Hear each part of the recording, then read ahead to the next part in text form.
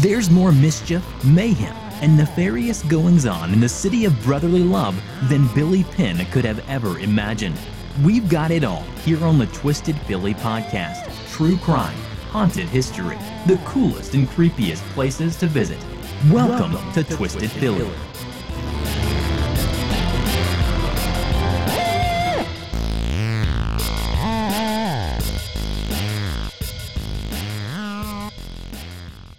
Hey Twisters, what up? Welcome back to another episode of Twisted Philly. I want to thank you for listening to the last episode, Halloween Happenings. I hope you get an opportunity to go out and check out some of the cool events around the city leading up to Halloween. And if you do, drop me a note on social media or send me an email at twistedphilly@outlook.com. Let me know where you went, what did you do, what did you think of it. One of the events I'm trying to get to this weekend is Tales from the Tomb at Laurel Hill Cemetery on Friday night. All right, let's get down to some what-ups. A huge Twisted Philly what-up to a podcast that I love and a podcast host who I've gotten to know a little bit over the last few months. This goes out to the Vanished podcast. This show is blowing up, and it should blow up because it's phenomenal. And when I say blow up, I mean like blowing up, exploding in the best possible way ever. Today, this show landed in the very top picture scroll bar of featured podcasts. Like, that's a podcaster's dream. So congratulations, well earned, well deserved. If you guys aren't listening to The Vanished and you're a true crime fan, you need to check it out. The format is unlike many other podcasts I've ever listened to. The hosts spend so much time really connecting with families of missing persons. It's really quite amazing and fascinating, and it makes sense that it's like way up at the top of everything that's featured. So congratulations and what up to the Vanished podcast. Speaking in general about podcasts, I have to say, starting Twisted Philly is probably one of the best things I've ever done in my entire life, in my 47 years on the planet. Yeah, I just admitted my age. I'm 47. Why I waited this long to do something insanely creative that was really just for me, at least when I started, I don't know, right? We get these ideas and these bursts of creative inspiration and we think, I should do that or I could do that. And then we don't. We let life and work and family, I don't want to say get in the way because they are all so very important. But sometimes as individuals, and especially as women, no offense guys, but I think women do this a little more often than men. But sometimes as individuals, we'll take our personal passion and we'll just sort of shove it behind everything else. As awesome as it is to watch a listener base grow, it's also awesome just to do something for yourself that you love. One of the coolest things that has come out of me creating Twisted Philly, not only talking about all of the things that I love about this city, but talking about it with you. With people that I know, with people that I don't know, with people that I'm getting to know. I've made some unbelievable friends in the podcasting community. I've met some amazing people on social media that I chat with every single day. We've never met and we may never meet, but I look forward to it. I look forward to tweets from certain people, and I look forward to what the other women in true crime podcasting have to share, not just about their podcast, but about their families and their friends and their goals. Okay, I know I'm ranting and I'm sort of off on a little bit of a tangent before I even get into the episode, but I just can't stress enough. If you want to do something creative, just friggin' do it. Don't wait for the time to be right. Don't wait until you have the best microphone, which obviously I don't. Write that book. I've been doing that as well. Like, just do it. And I think I just quoted Nike, which is not something I thought I would ever do. Okay, that's my shameless plug to live your joy. All right, so back to the what-ups. A big Twisted Philly what-up to my friend Kenya. She posted like the kindest, most loving review about the podcast. I'm so psyched that she's listening. She is the sister of another dear friend of mine who listens, my friend Ina, who I have known for half my life. These women are amazing and they're so supportive, and I'm just ridiculously grateful for the support and kindness and response that I get from people. And I know I gush about that a lot, but like I'm just so friggin' humble. And you've probably noticed I'm trying to say frigging this episode and not what usually flies out of my mouth. I'm probably going to have to edit this episode a little bit more than my other episodes because the story in today's episode is something that I think a little twister might be listening to. I found out that the son of a fellow podcaster likes stories about Bigfoot. Now, this is not a story about Bigfoot, but there's an element similar to Bigfoot in it. And I hope that he can listen to at least that segment of this show. So I'm really trying to police myself. And it probably sounds a little ridiculous, but here's the thing. When I do this show, it's like you're sitting in my living room with me and we are chilling. And maybe you've got a beer, maybe I have a glass of wine. I rarely drink, but maybe I'll treat myself because you came over to hang out. And I'm not at work and I'm not in a super professional environment. I'm just being me. And when I'm just being me, the F-bombs fly, as well as a few other choice words. But I'm really going to make an effort. And if I don't succeed, I'll just edit it out. But that's only for this episode because I'm going to continue being my normal self in the next episode after this one. This is for the little twister who likes Bigfoot. Many of the episodes I've told so far have been big stories, or at least what I think are big stories. They've been big Philly locations, some big Philly true crime stories, and I'm always thinking about episode topics. I'm always thinking about what stories I want to share with you. And even though I say I'm not true crime all the time, it definitely is one of my most favorite topics. Twisted Philly and Pennsylvania are never at a loss for nefarious murders. We've also talked about haunted history and historical places to visit, but I realized recently that I haven't covered any legends, and I love a good legend. I am one of those weird people who actually believe that the legends hold some element of truth to them. Like, obviously, I don't believe that unicorns exist today, but I do think it's possible that even hundreds or thousands of years ago, maybe there was some weird horse-like creature with a horn on its head. Yeah, I think that's absolutely possible. There are some crazy legends in Philly, and some even better ones a little bit further outside the city as you get a little closer to the country. There's a legend of the Susquehanna Screamer. There have been Thunderbird sightings, even as recently as only about 20 years ago. So when I thought about what legend I wanted to share with Twisted Philly listeners, I was trying to pick something that might be a little less well known, and I thought of a story that my grandfather used to tell me when I was very little. And so I started researching that story, and I discovered that there was another story that was very similar. And the story I discovered was familiar to me because it was almost identical to a story I heard when I was about 6 years old, except it happened somewhere else. So when I was little, my grandparents lived in a town called Broomall. That's a suburb of Philadelphia. It's in Delaware County. I used to spend almost every day at my grandparents' house for, a couple of years when I was very young, either because my mom was there with my brother and I when we were tiny, or because once my mom went to work when we were older, we would go and stay with my grandmom and grandpop after school. My grandpa passed away when I was 7, but I still have such vivid memories of him. I remember when he got sick. Don't remember exactly what it was, but when he was ill, he used to take little walks around the neighborhood, and I would go for walks with him every chance I got. Now, my grandparents' house was almost the last house on their street, and they lived on a street called Winding Way. My grandfather built a sundial in the front yard, and I love that sundial. 40 years later, I drive past their house a couple of times a year. I don't even know how many people have owned that house since my grandparents lived there, which was a really long time ago. But that same sundial is in the front yard. And I swear one of these days I'm going to knock on the door and ask the owners if I can buy it. Maybe I should create, like a Twisted Philly GoFundMe sundial page or something. There was a road near my grandparents' house, and the road is closed down now. It may have even closed when I was in my teens. And it was called Langford Road. Now, this road was a shortcut from my grandparents' neighborhood to a more commercial part of town. And this road always scared me when I was little. It was so woodsy, and maybe Langford Road should have been the one called Winding Way because it was so windy and curvy. And there was an enormous cliff on one side of the road, and it was so spooky when I was little. I think the woods behind my grandparents' house eventually connected with the woods on Langford Road, too. So one day when I was out walking with my grandpop, he told me a legend about that cliff on Langford Road, the cliff not far from his house. And what he told me was that a long time ago, an Indian princess fell in love with a man her family wouldn't let her marry, and she flung herself off the top of the cliff to her death below.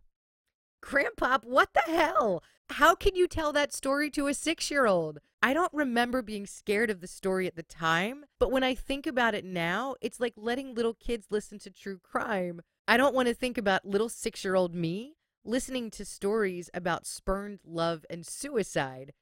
So when I found this legend through my research, I didn't realize that it was a different location in Pennsylvania where this story originated. This story did not happen down the street from my grandparents' house.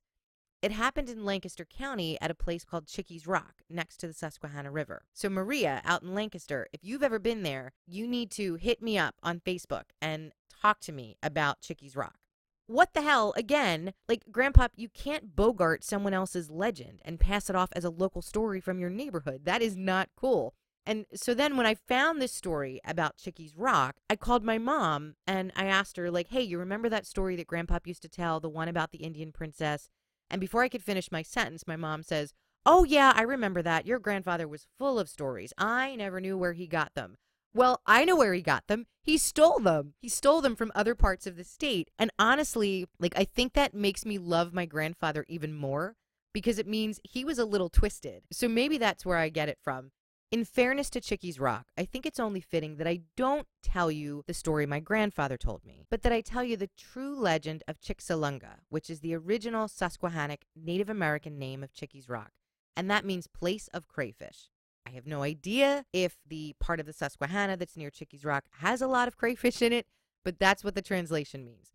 Chickie's Rock is this enormous quartzite rock formation, and it sits about 100 feet above the Susquehanna River in Lancaster County in Chickie's Rock County Park. The area was primarily home to the Susquehannock Native Americans until European settlers moved in during the 18th and 19th centuries and then built furnaces to support a village.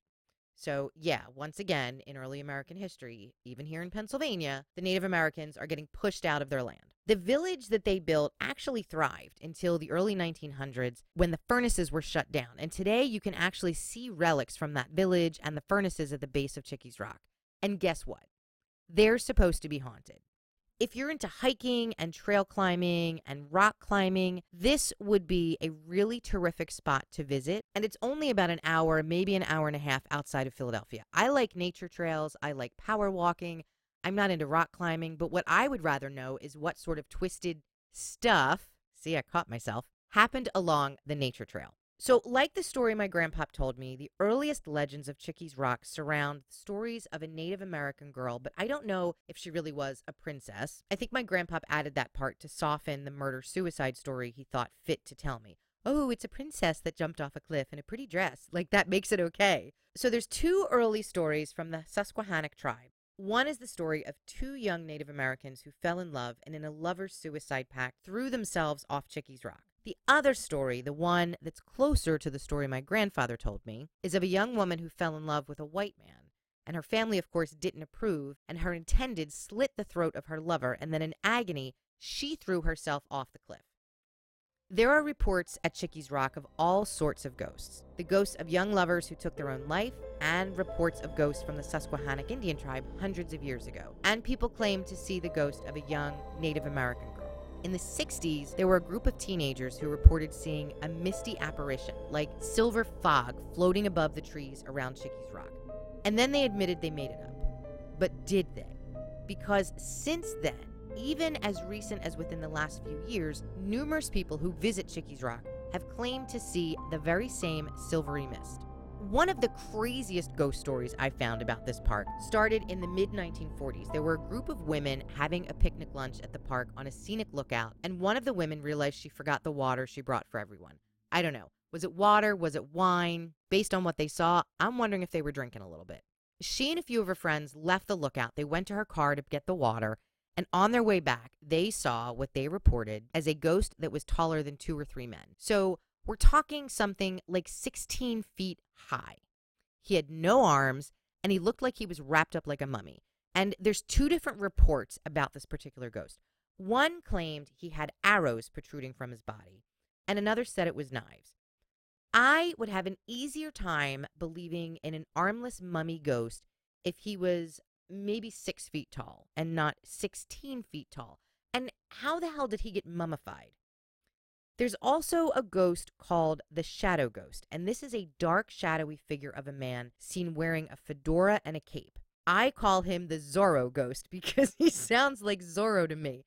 And you guys know from listening to the show, I do believe in ghosts. I do believe in hauntings. But I struggle with these reports of the ghosts and apparitions that are seen at Chickie's Rock. They're almost too fantastic to be believed. The ghosts of several men are said to appear and disappear along the railroad tracks that run along the base of Chickie's Rock. Now, here's the story for the little twister who likes Bigfoot. Even stranger than the 16-foot-tall ghost is a story coming out of Chickie's Rock about a little Bigfoot. Hundreds of years ago, the Susquehannock Indians living in this area carved the image of little hairy men onto their battle shields. There have been reports for hundreds of years of visitors at Chickie's Rock seeing little hairy people about 3 or 4 feet tall, covered in hair, like head to toe, like Cousin It. And these creatures are called the Albert Witches, which translates into apple snitch, because apparently these little hairy guys like to steal apples that grow in nearby trees around Chickie's Rock, and they'll steal apples from people who are picnicking at Chickie's Rock. Okay, I read as much as I could about these Albert Witches and these little tiny Bigfoot people because, I've lived in Pennsylvania my whole life. I've spent time in Lancaster County. My parents were big into antiquing. I've never been to Chickie's Rock, but I've been in and around that area a lot. And I've never heard anything about these little creatures. The sighting of these little Bigfoot people roaming the woods are still coming out of the park. Like the most recent one was only about 10 years ago. I wish I had the name of the person who saw those critters. To me, it sounds like our very own version of Shaka from Land of the Lost, right here in Pennsylvania. Does that mean we have slee stacks? Like, that's what I started to research. Is this the origin for some of the storylines in Land of the Lost? And that's something I would love to search for.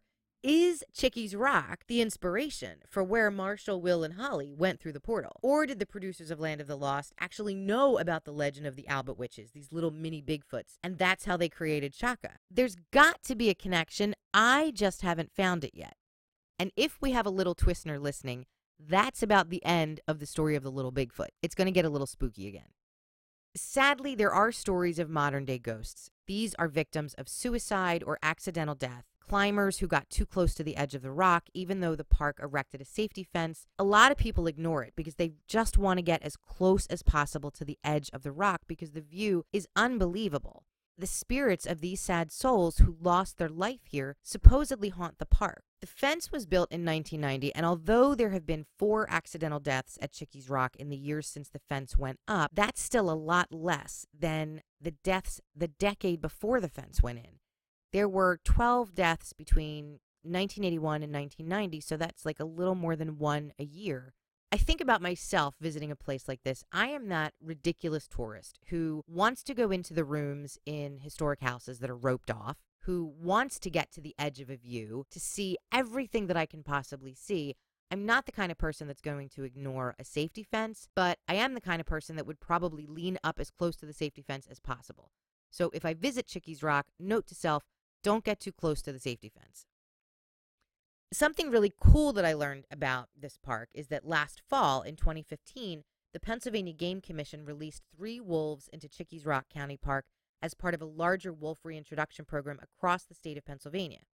So here's hoping those wolves keep the ghosts in check, especially that 16-foot mummy ghost with knives or arrows or some other twisted stuff. Caught myself again, sticking out of his body. And if there are little miniature Bigfoot people there, I'm sure the wolves will keep them in check as well.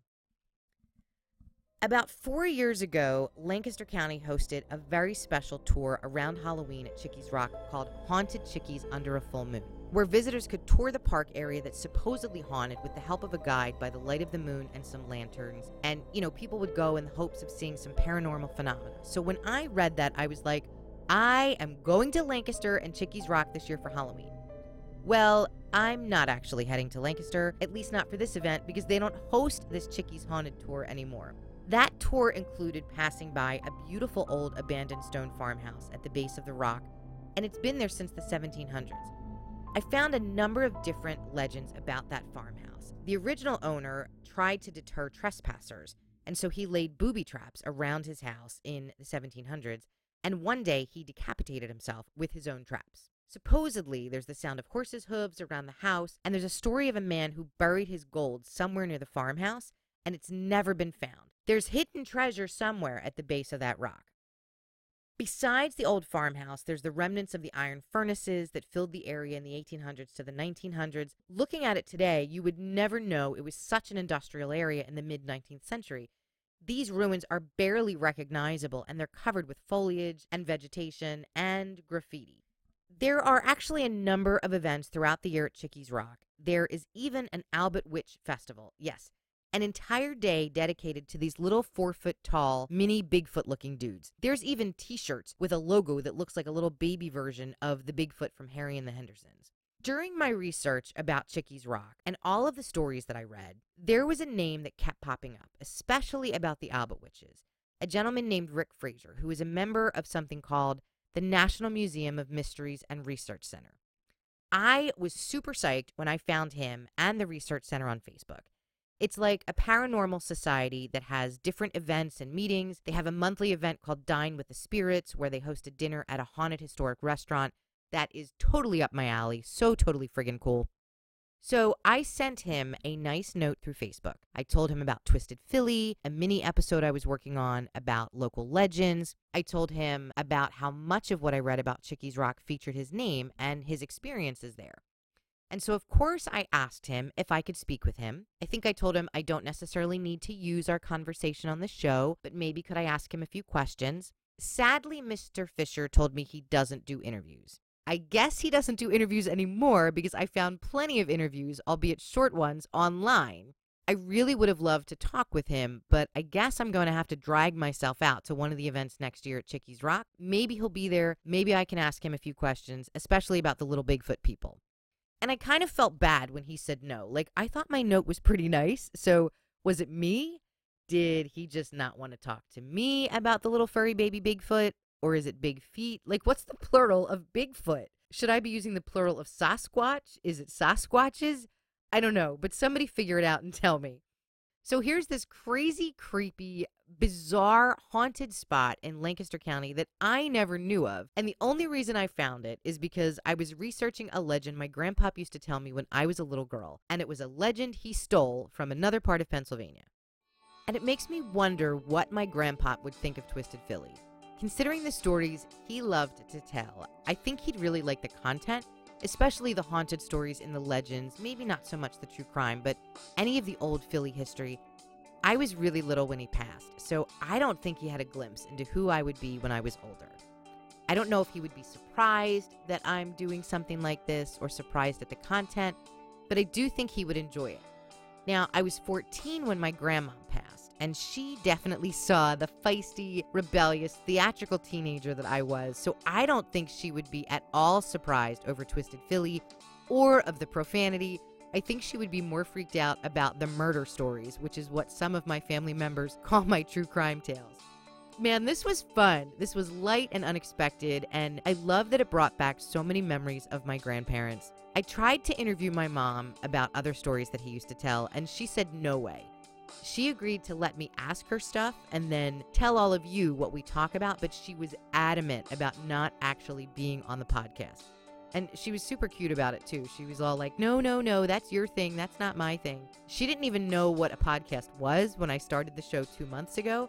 And now she shows her friends and her coworkers and teaches them how to subscribe on iTunes. So tell me, Twisters, do you have a family member who likes to spill yarns and embellish local legends? I'd love to hear about it if you do.